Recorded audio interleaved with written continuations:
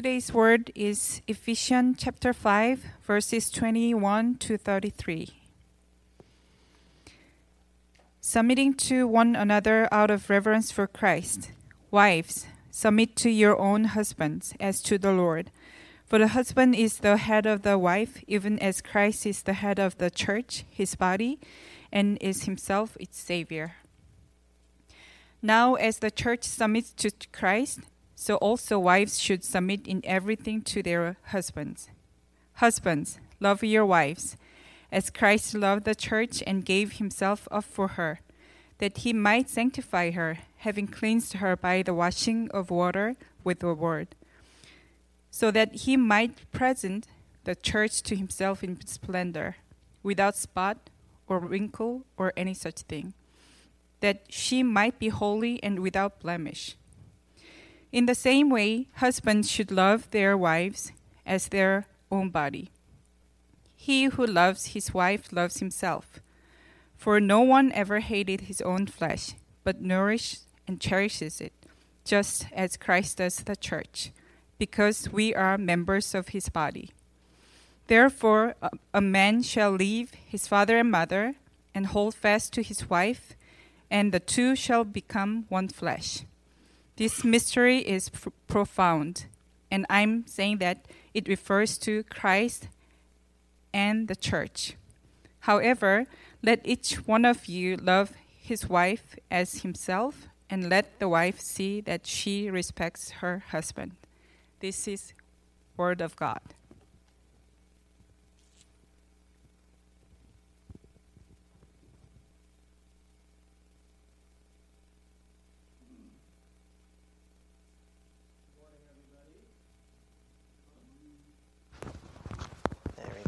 Oh.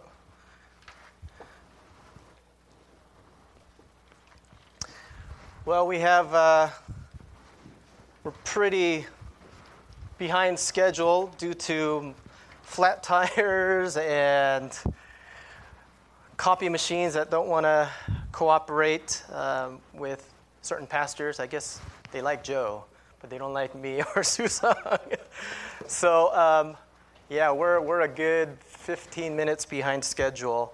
We're going to do our best to accommodate, but wouldn't you know it, today's topic happens to be a very difficult topic. So it's going to be really hard to cut short this very complex topic about men and women and roles and power and how that works in marriage. So obviously, it's tough, but I'm going to do my best, and please have grace on me as we, are about 15 minutes behind schedule already. So all that being said,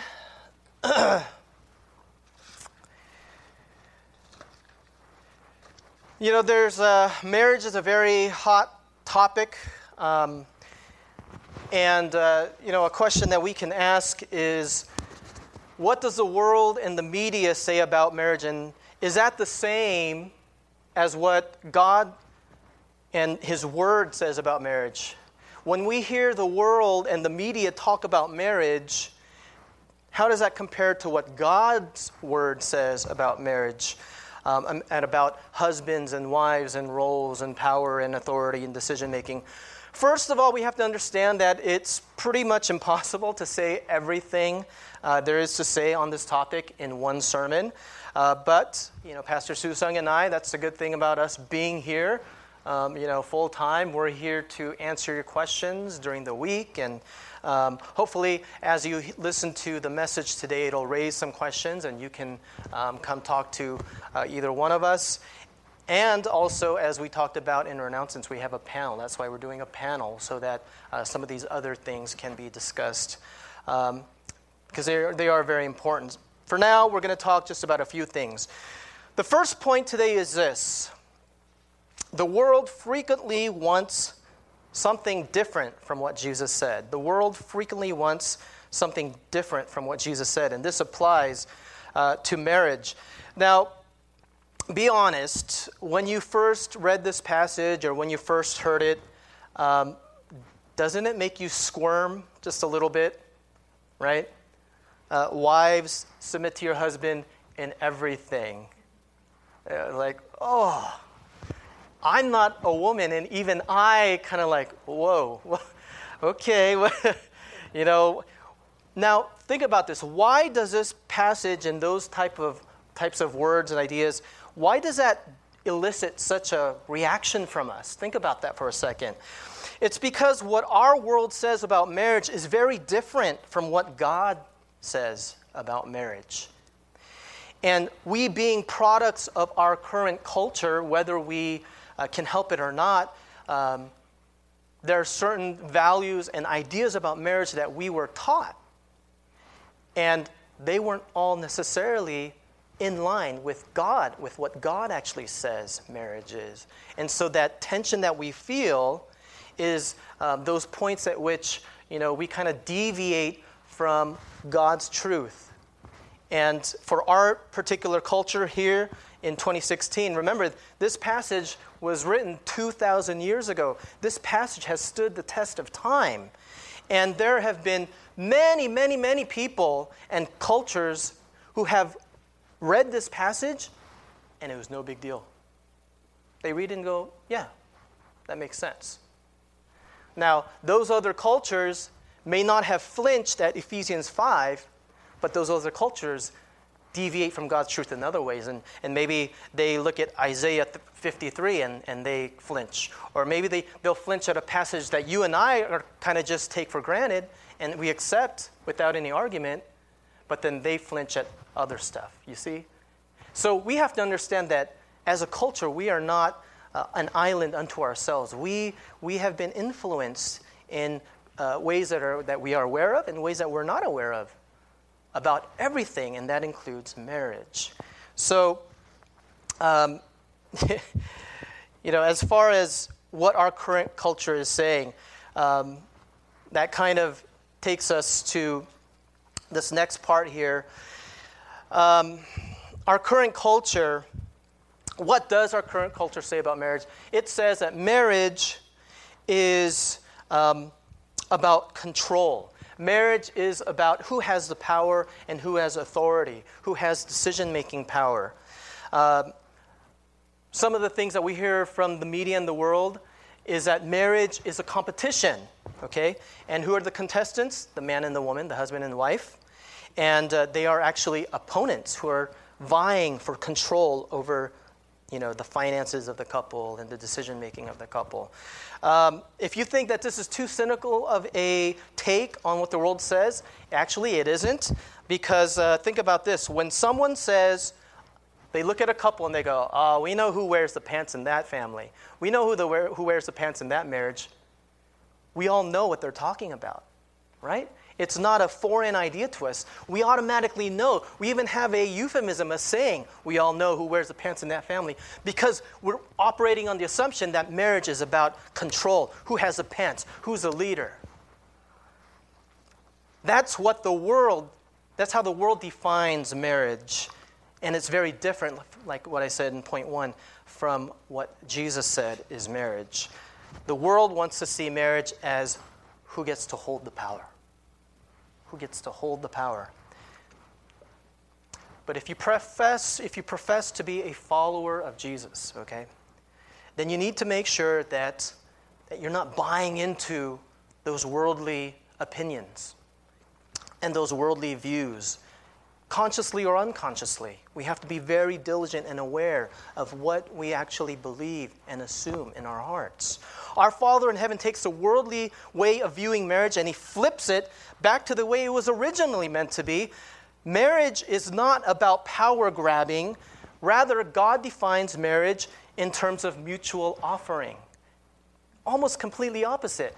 The world wants to say marriage is grabbing power, telling your spouse and making sure and manipulating them to do what you want them to do, what you think is best.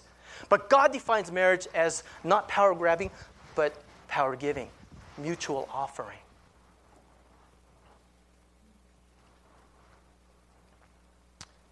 This is a very different way of viewing marriage, and I would say it's the original way of viewing marriage. Brothers in men's group, you know this verse, do not be conformed any longer to the pattern of this world, right? But be transformed by the renewal of your mind. We've been called out of the world. Once the blood of Jesus washed you, now you are Jesus's. And so now we view the world through his enlightened eyes in a better way, in a more whole way. People who belong to Jesus have views that are not conformed to the pattern of this world. Instead, we are transformed by the ways of God. So, what is God's way of doing marriage? So how do you do leadership? How do you do decision making? Right? God isn't saying there isn't such things. He's saying there's a different way of doing it. How do we do that in a marriage that is centered on Jesus? To understand that, we need to understand the goal and work backwards from there. It makes a lot of sense. When you type in a destination on your map apps, what do? You put in the destination, and then it figures out how to get there. It's a similar thing with marriage. We have to clearly define what is the goal, the destination of marriage, and then from there, then we'll figure out how to get there. If we fail to clearly define the destination of marriage, then how we get there is all up for grabs. Now it's about who's more powerful, more persuasive, all that stuff. Then it becomes a power competition again. So today's second point is this: the Jesus-centered destination of human beings. What is this destination? God teaches about our destination all throughout Scripture. I'm going to try not to spend too much time on this because we've talked about this, but it is so related, really, so that we can understand other parts of this passage. One of those places where the destination of human beings is described is in the first 2 chapters of the book of Genesis, and we've talked about that. And so I'm just going to write down here for you what our destination is, our God-given purpose. Our God-given purpose, or destination, whatever you want to call it, is twofold, okay? Number one, it's for us to be heirs of God, that's a symbol for God, and receive all the goodness of God. Okay? That's one way to put it. I said it's twofold. The second thing is to then, God desires, and you should write this down too, if you can, to share said goodness, okay,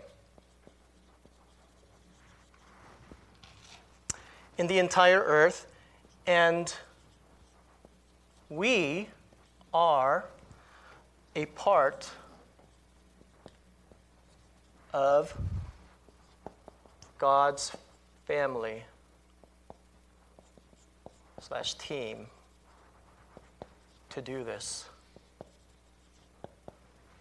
Does that make sense? That is our God-given destination. And I write it down because we're going to come back to it. It's very important. It's twofold.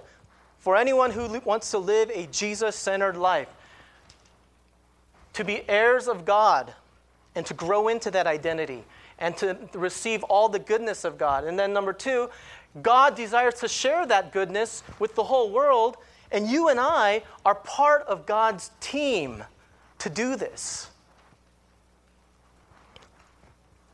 So that's our destination. God created Adam and Eve as a team. And the purpose of that team was to reflect God's goodness to the rest of the world. We see that in Genesis 1 and 2. I hope you're beginning to see why we need to understand all this, to understand then how does a marriage work. Because now you understand my marriage has a purpose. My marriage has a destination, a goal. God has us understanding that in this team, as we reflect His goodness, that husband and wife are to be so intimate with each other that they are one flesh and they operate together as one united team to help accomplish the most glorious human enterprise ever. So this brings us to point 3. To help us reach this Jesus-centered purpose, destination, destiny, goal, God created marriage, which is a Jesus-centered team with Jesus-centered roles. I'm going to say that again. Marriage is a Jesus-centered team, and this Jesus-centered team has Jesus-centered roles. Every team has roles, right? On the Golden State Warriors, we have people who are good at defending the rim. We have people who are good at grabbing the ball. We have people who are good at passing the ball. We have people who are good at putting the ball in the basket from very long distances. Every successful team has different roles, but they all work for what? The same goal. We can look at marriage in this way. Now, does every person need to be married to fulfill this purpose? No. A person can be single and fulfill their purpose as a single person and be completely fulfilled in their calling from God. And we covered that topic in sermons 1 and 2 of our series, so I'm not going to devote what limited time we have to that. If you missed those, you can look online and look at those sermons, number 1 and 2. So if marriage is a team and we're meant to reflect God's goodness, then that means God has an infinite number of facets. That means it's going to take more than one person to reflect God's goodness, right? That's how God designed it. God didn't design Adam and then just stop there. God, in his infinite wisdom, decided, I'm going to create Adam and Eve, male and female. God didn't create Adam and then Eve and then looked at Adam and go, click, drag Adam into trash bin, and much better, just Eve. That's not what he did either. He didn't say the world should be full of just Eves. He created it in his ultimate wisdom, Adam and Eve. And his design is for his goodness to be reflected in that intimate marriage relationship. So, as we think about this, marriage as a team, I don't know if you've ever thought about it this way, but it's very helpful. Because if you work at a company, you probably have worked on a team. We know about team in sports. We know about team in the kitchen. You know, in the VBS, we have a team that works very well together. And on any team, you have different tasks. You have different members, different giftings.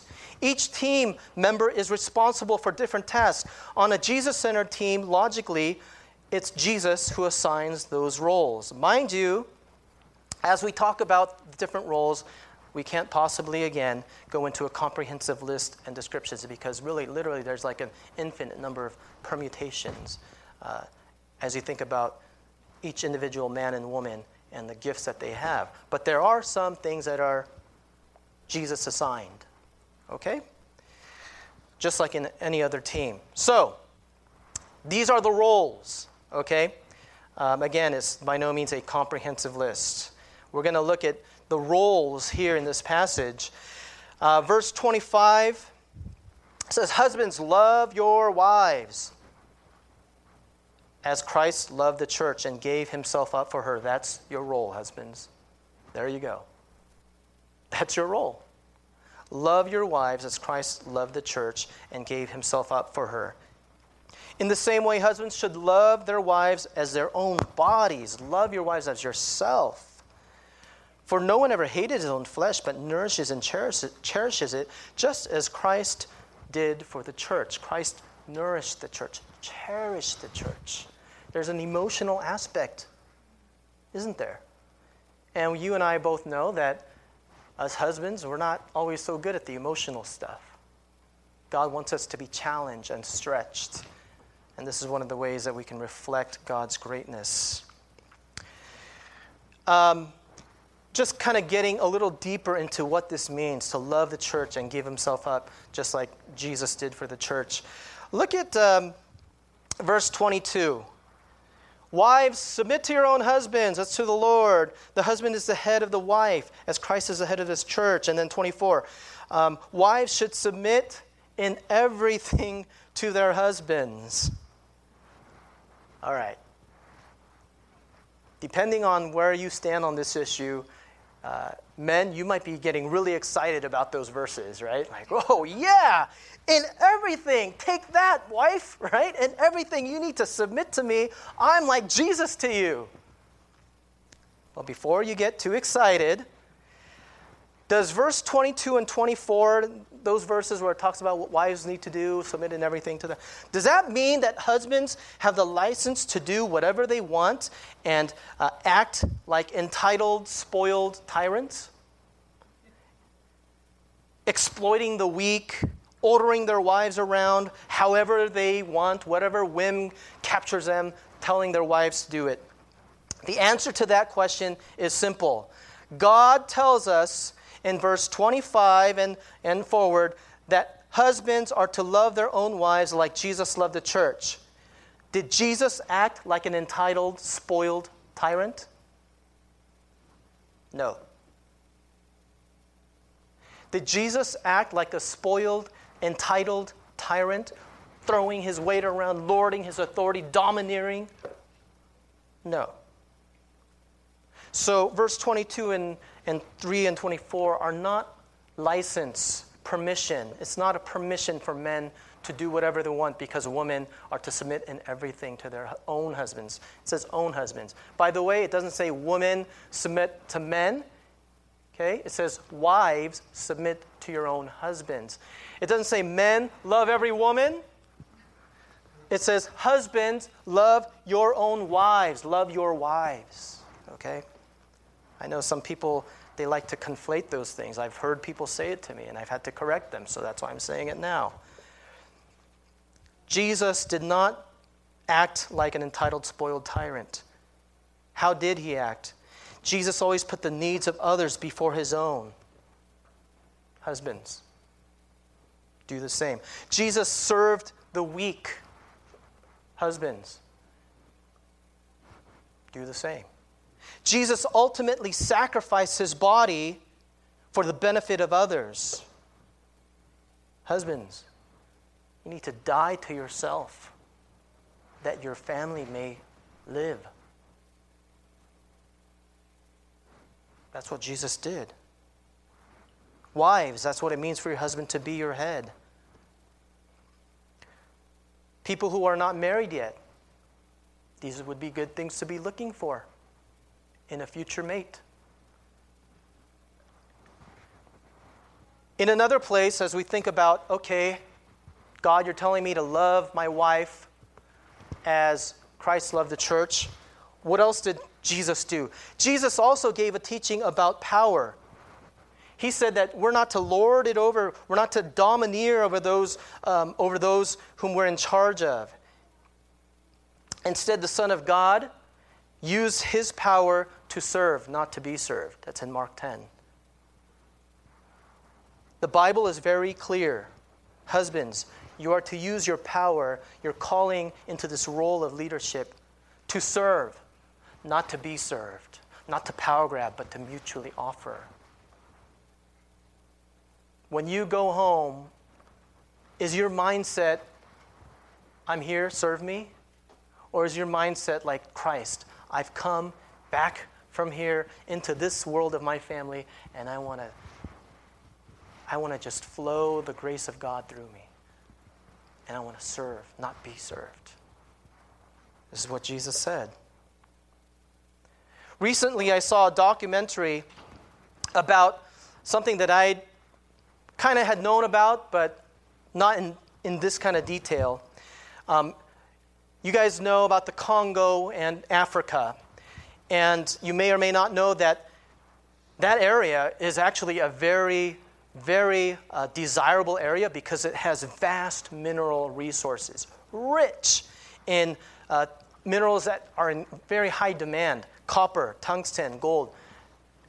Those are all minerals that your phones and electronics use. The world is hungry for those things, and Congo has deposits after deposits.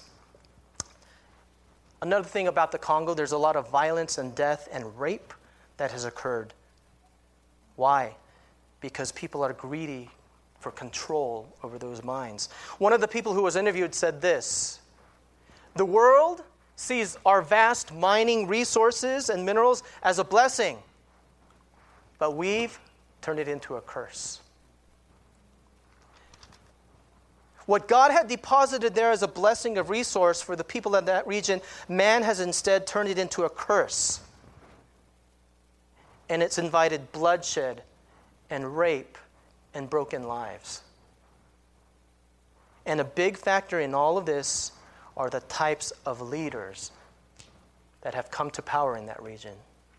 You see, in any context, kings are given authority and power, or they take it. An evil king, a self-serving king, he knows that he has power, and he uses that power what? To serve himself and to serve his own aims and to line his own pockets. We have a really good example of that in North Korea right now. Just go search his name, and you'll see all the ridiculous things that he does to lift himself up and to make his life more comfortable, all the while the very people that he's supposed to care for are suffering. And they're suffering because all of the resources of the country are going to him and his regime. An evil king loves himself, not his people. He cares not for them, nor for their welfare or their future. He cares only about himself and preserving himself and advancing his goals. That is a self-serving king. A good king, on the other hand, uses his power and authority that has been given to him to serve the good of the people, the good of the nation. He loves the nation, the people, more than he loves himself. That's a good king. A good king understands that he has been given unique position to make important decisions that can have ramifications for the entire country and for his people. And therefore, he uses his role to help his people, not to hurt them or to use them. That's how a good king exercises power. He uses power to lift his people up, and if need be, sacrifice his own interest for the sake of the people. Because guess what? Sometimes making the right decision is not always easy for the one who's making the decision. Sometimes you have to make a decision that's not easy, but you do it for the people, but it costs you personally. That's what a good king does. Some of you who are history buffs, whether European history or Korean history, there are plenty of examples of this, right? Jesus is the good king who, in his own words, he says, "I came to serve, not to be served. I came from the comforts of heaven, from the throne of where I was sitting. I came here not to conquer and divide and domineer, but to serve you, to wash your feet."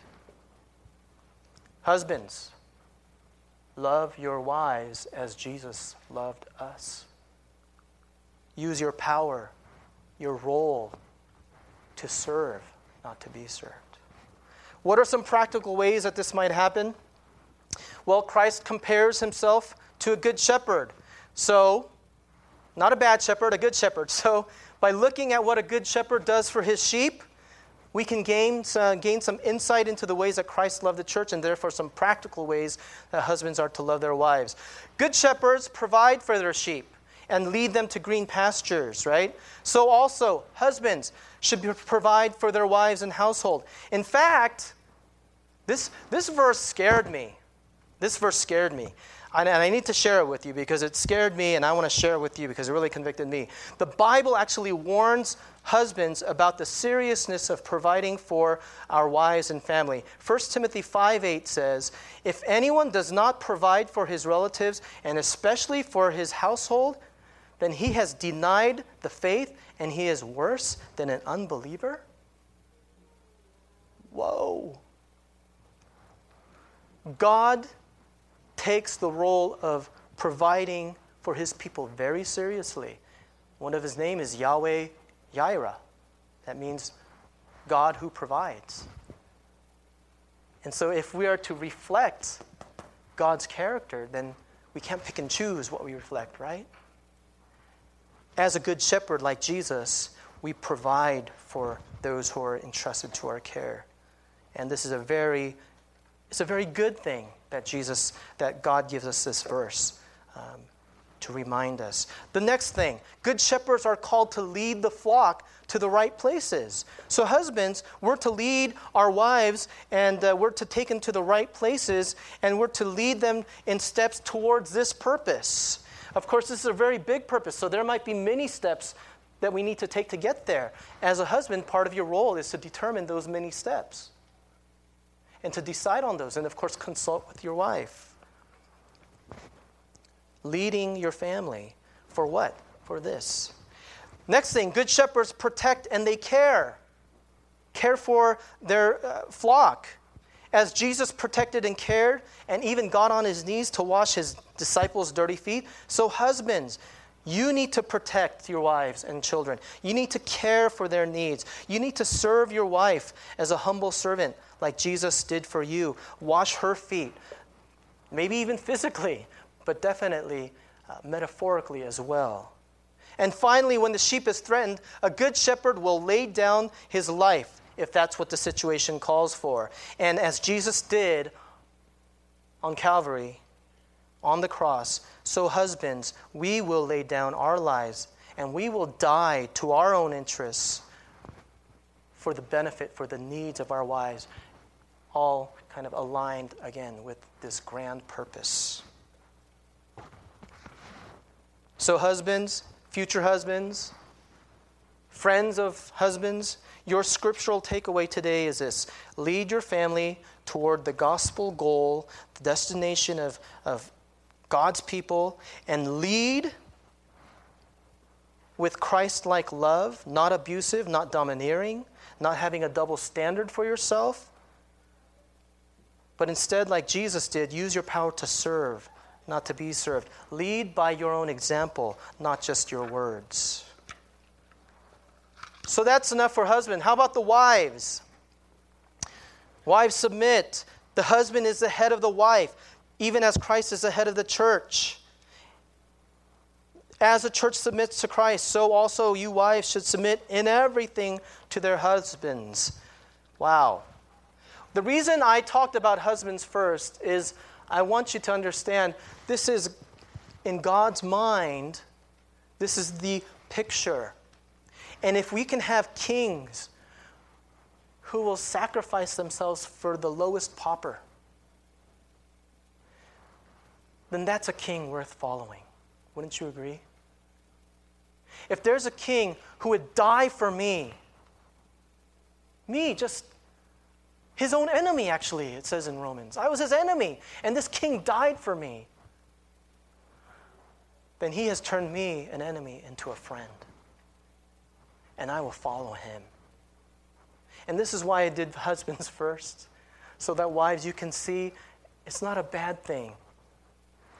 Of course, assuming that your husband that you have or select embodies this, and this is their vision for their life. For wives, maybe we wonder, why can't there be two heads? Why can't there be like co-leaders in the marriage, 50-50? Why can't we do that? Well, for the same reason a kitchen team can't have two head chefs. For the same reason you can't have a bunch of big, strong guys on a basketball team and no other kind of player.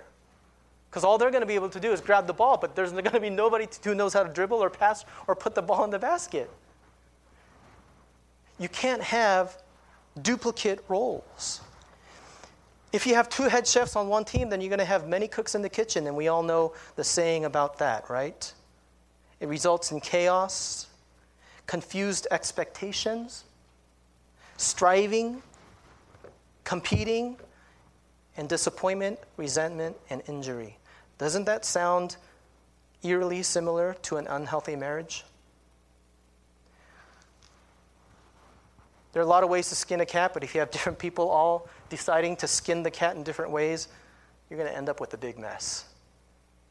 That's why you can only have one head. Doesn't necessarily mean that what they do is always the best, but it's best for the unit because they stick together and they're united. So in marriage, God gives that role, okay, to husbands. And God gives the role of helpmate to the wife. Now, you might start squirming again. Oh, head sounds so much better than helpmate, right? And we talked about this a few weeks ago. If you think that the wife's role is inferior, did you know that one of the ways that God describes himself is that same word, helpmate? God himself calls himself helpmate. And you know whose helpmate he is? Man's. The role of the wife is this equivalent thing to the role of God and how he is our strength and our help. That doesn't seem inferior to me. In fact, that seems very glorious. And even in 1 Corinthians 11, Scripture tells us that even Christ, the head of Christ, is the Father. God himself, the Son of God himself, is actually submissive to someone in this universe. Did you know that? The Son of God himself is called to submit. The problem with our world is we want to equate submissive with inferior. But in the Bible, those two it's a false dichotomy. Just because someone submits doesn't mean that they're inferior. If that were true, then it would mean that since Jesus submitted to the Father by going to the cross, then Jesus is inferior in value and essence. But Jesus is clearly not. They're just different. Same in value, same, identical in essence, but they are not interchangeable. There's diversity in roles, but same in value. The reality is submission to the Father is not a path to shame. Wives, you might think that. The submission to your husband is not a path to inferiority. As Jesus showed us, submission to the Father is a path to divine glory. Wives, that's what you have to look forward to. He humbled himself by becoming obedient to the point of death, even on a cross. Therefore, because of that, because of his submission, God exalted Jesus and bestowed on him the name that is above all names, that at the name of Jesus, every knee would bow in heaven and on earth and under the earth, and every tongue would confess that Jesus is Lord of creation. He is to the glory of the God the Father. That doesn't sound to me like a path to inferiority. That sounds to me like a path to glory. And Jesus, almost as if to say, I'm not just going to talk the talk, but I'm going to show you and walk the walk. He actually does it. It's true. It's a reality. It's there for you, wives. Kathy Keller, who's a wife, Pastor Susung likes to quote Tim Keller, so I thought, hey, what about his wife, Kathy Keller? So let's have Kathy Keller say some things. She says something profound. Meditating on all of this, she said this: my submission in marriage is a gift that I offer, not a duty coerced. Dang, that is good. That makes me admire Kathy Keller. That doesn't make me look down on her. That makes me respect her. Because I see Christ in that. So wives, future wives, friends of wives, your scriptural takeaway today is this: just as Jesus submitted to the Father for the gospel, so if you're a woman or if you're a future wife or a current wife, I get to be like Jesus, and I get to submit to the Father like Jesus did. And my Father is asking me to submit to my own husband and to respect him in all things and to be his helpmate, his etzer, helping to lead our family for this. I accept that call. Now, there are some fears that we may have on both ends as we listen to all these roles. Very daunting, right? Husbands, you might be thinking, so I got to just continually serve? What if my wife just takes advantage of me? Wives, you're thinking similar things. I got to continually submit. What if he's an idiot? And he just keeps making the wrong decisions for our household. Husbands, you don't lay down your life and serve your wife because she's worthy or because she's a supermodel. Let's be honest, sometimes your wife makes mistakes, sometimes the same ones, over and over. One day she's going to get older and more wrinkly and more slouched. No, you don't lay your life down because your wife is worthy. You lay down your life because Jesus is worthy, and he did it already for you. And now you can trust him. And you'll be accountable to him, husbands. As the head, all decisions and fallout come to you. It comes to you in a different way, like an objectively different way than it goes to a woman, to the wife. You will be accountable, husbands. So ask God for help, right? And ask your Azer, your helpmate, for help. Wives, the main reason you submit to your husband is because he's such a great man who's worthy of your submission. Let's be honest, sometimes he makes the wrong decision for your household over and over. And as a head, he will be held accountable to Jesus. But rather, you submit to your husband because Jesus is trustworthy, because Jesus gave his life up for you. And he's asking you to do this. And guess what, ladies? You're going to be held accountable for how well you submitted to your husband, how much grace you showed in respecting your husband. Do it not for your husband's merit. Do it because of what Jesus did for you and what he's asking you and what he has in store for you.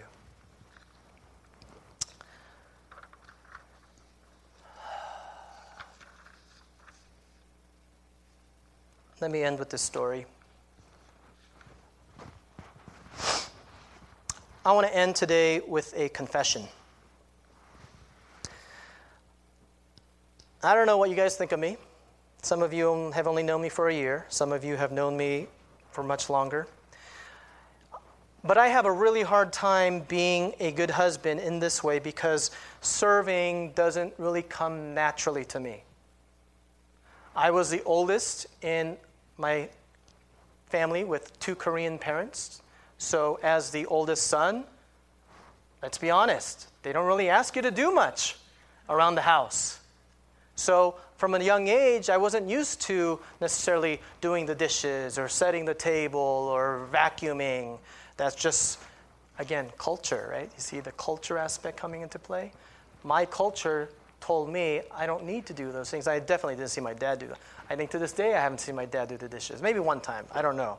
But he's 70 years old now, so that's what I learned, for better or for worse. And this is so contrary, right, to what I've just been telling you.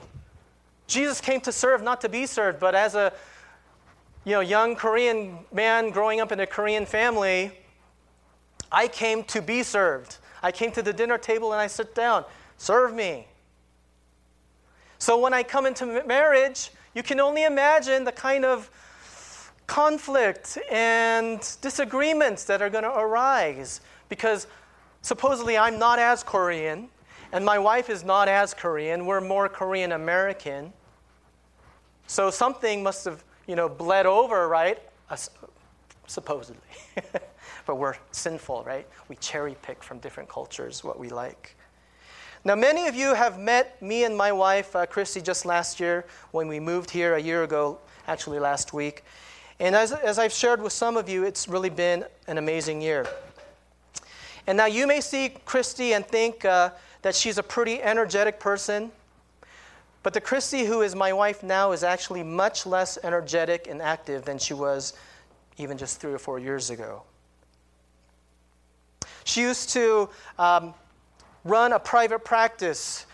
She was cooking meals daily for her family. She helped me plant a church, which is different from being a pastor's wife. A pastor's wife is different from being a church planter's wife. Believe me, I've done both. It's different. She led Bible studies for the women during the week. During the weekends, we would invite the whole church over and cook for them and host them till wee into the night. She volunteered at the schools the next day. And not to mention, we have 4 young kids that she's raising.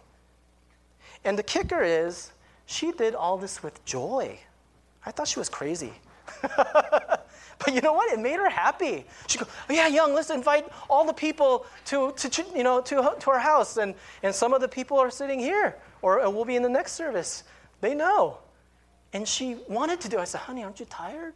I'm trying to preserve her. But she's like, I'm trying in Korean, akya her. But she's like, no, I want them to come. I love it. It made her happy. I was like, okay, well, if it makes you happy. Sometime in late 2011, she started feeling sick, and then later on, actually it was during a trip up here to San Jose in 2012 for my sister's and Daniel's wedding, she started feeling deep pain in various parts of her body. When we returned to SoCal, which is where we were at the time, we saw doctor after doctor, but none of them could give us any answers. Nobody was able to help. Months turned into a year, and I witnessed my vibrant wife. I don't know why I'm doing. She's fine now.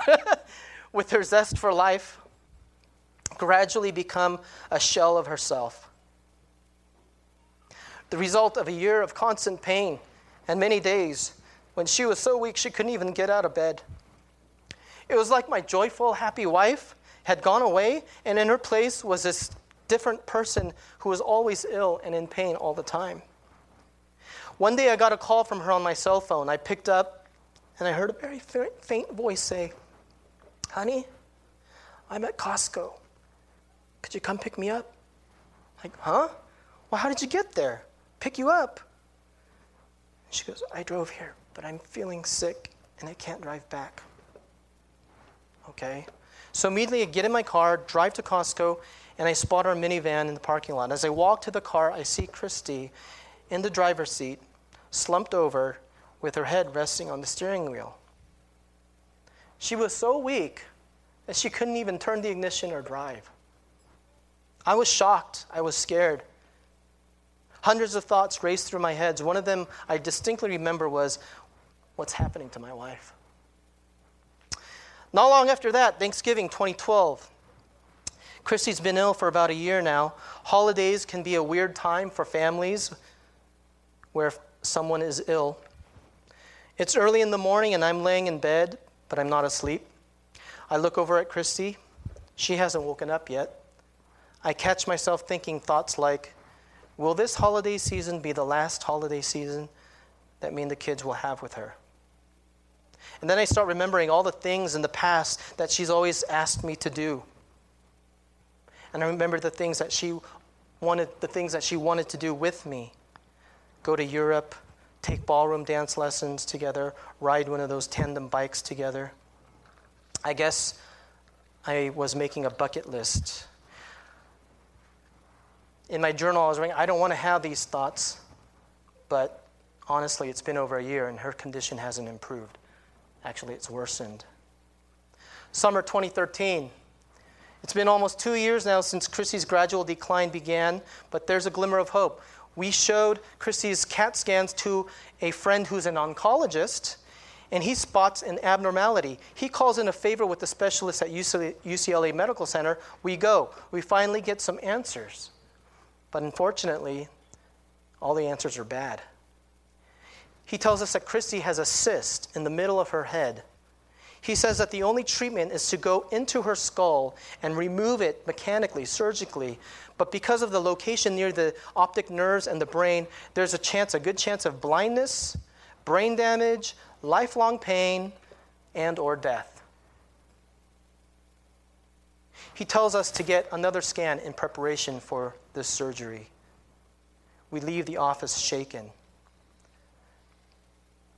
But that day, I had already planned to take Christy on a tandem bike ride along Venice Beach after the doctor's appointment. So we go. We rent a tandem bike. And we ride along the Pacific coast. We don't share a lot of words the rest of that day. But despite how the day began, we still share one of the most memorable days of our lives. riding that beach on the bike, riding that bike on the beach together.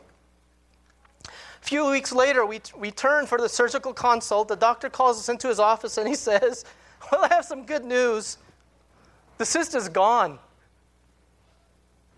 I almost laughed out loud. What? Not sure what was happening. He shows us a scan on his computer screen. Look, there it was. And in this latest scan, now it's gone. We actually have pictures.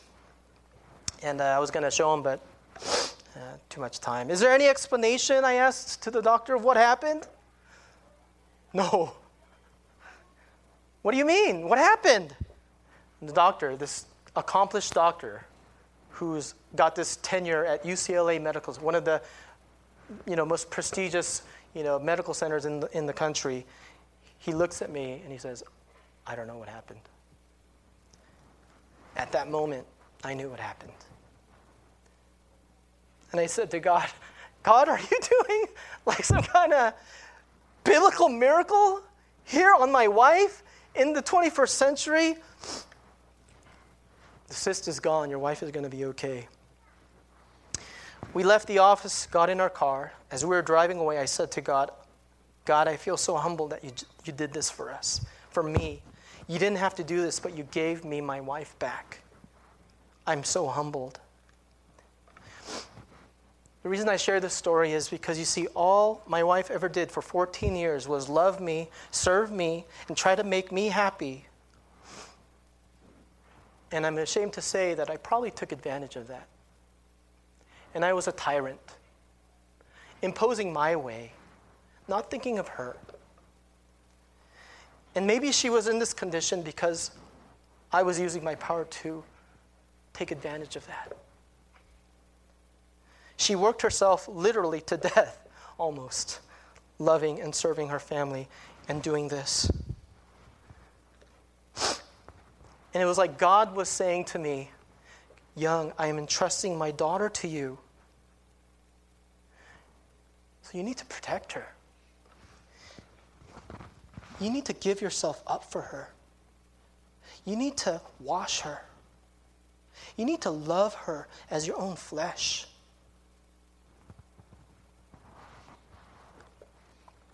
You need to cherish her as Christ cherishes the church. And I said, okay, I'm not going to make the same mistake twice. You gave me my wife back so that I could do this. Thank you. I'm so humbled, Jesus. Since then, Chrissy has mentioned that she feels like I spoil her. Personally, I don't think I do. I think I'm just simply doing what God asked me to do. And so when she says that she feels like she's getting too much love that she doesn't deserve, actually, it's not my love that she's feeling. It's the love of Christ flowing through me as I gratefully remember Christ's grace and gift to me. This is the glorious paradox of submission and sacrifice. The crazy thing is, the more I serve her now, the more she serves me, and the more she respects me, and the more she submits to me, which makes me fear the responsibility. And so I become more humble and I go, Lord, help me to not take advantage again. Lord, I go to God and I say, God, how do I take care of my family? What should I do in this situation, in that situation, with this decision, that decision?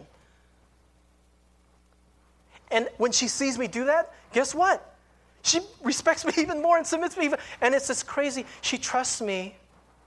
And I can trust that I can lay my down life for her because she's not going to take advantage of me and vice versa. This is the glorious paradox of submission and sacrifice that we see in Christ.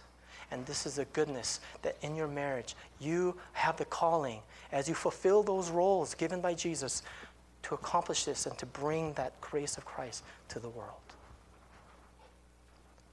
Let's pray.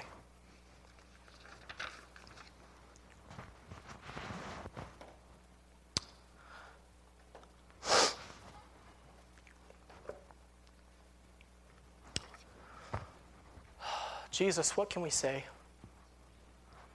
You died for us while we were your enemies, not your friends. And you give us this glorious privilege to be part of this team. And you're asking us to, you've delegated roles to us. And now we get to fulfill those roles and obey your calling and submit to you. And in particular today, in this context of wives and husbands, that's what we're talking about today. And I hope, oh Lord, that we have learned, whether we're married now or whether we'll be married in the future, Lord, a picture of this mutual submission and mutual sacrifice. And that there need not be any fear when we do these things for each other, because we have Christ as the King. Christ is the head of our marriage.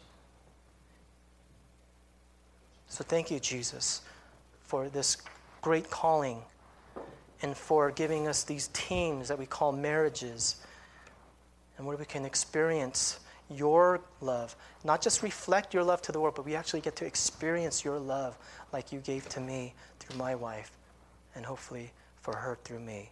And we pray this for all of our people, whether married now or whether married later, single now, single later, oh Lord. We just pray for everybody, for the beauty of who you are to be known. In Jesus' name we pray. Amen.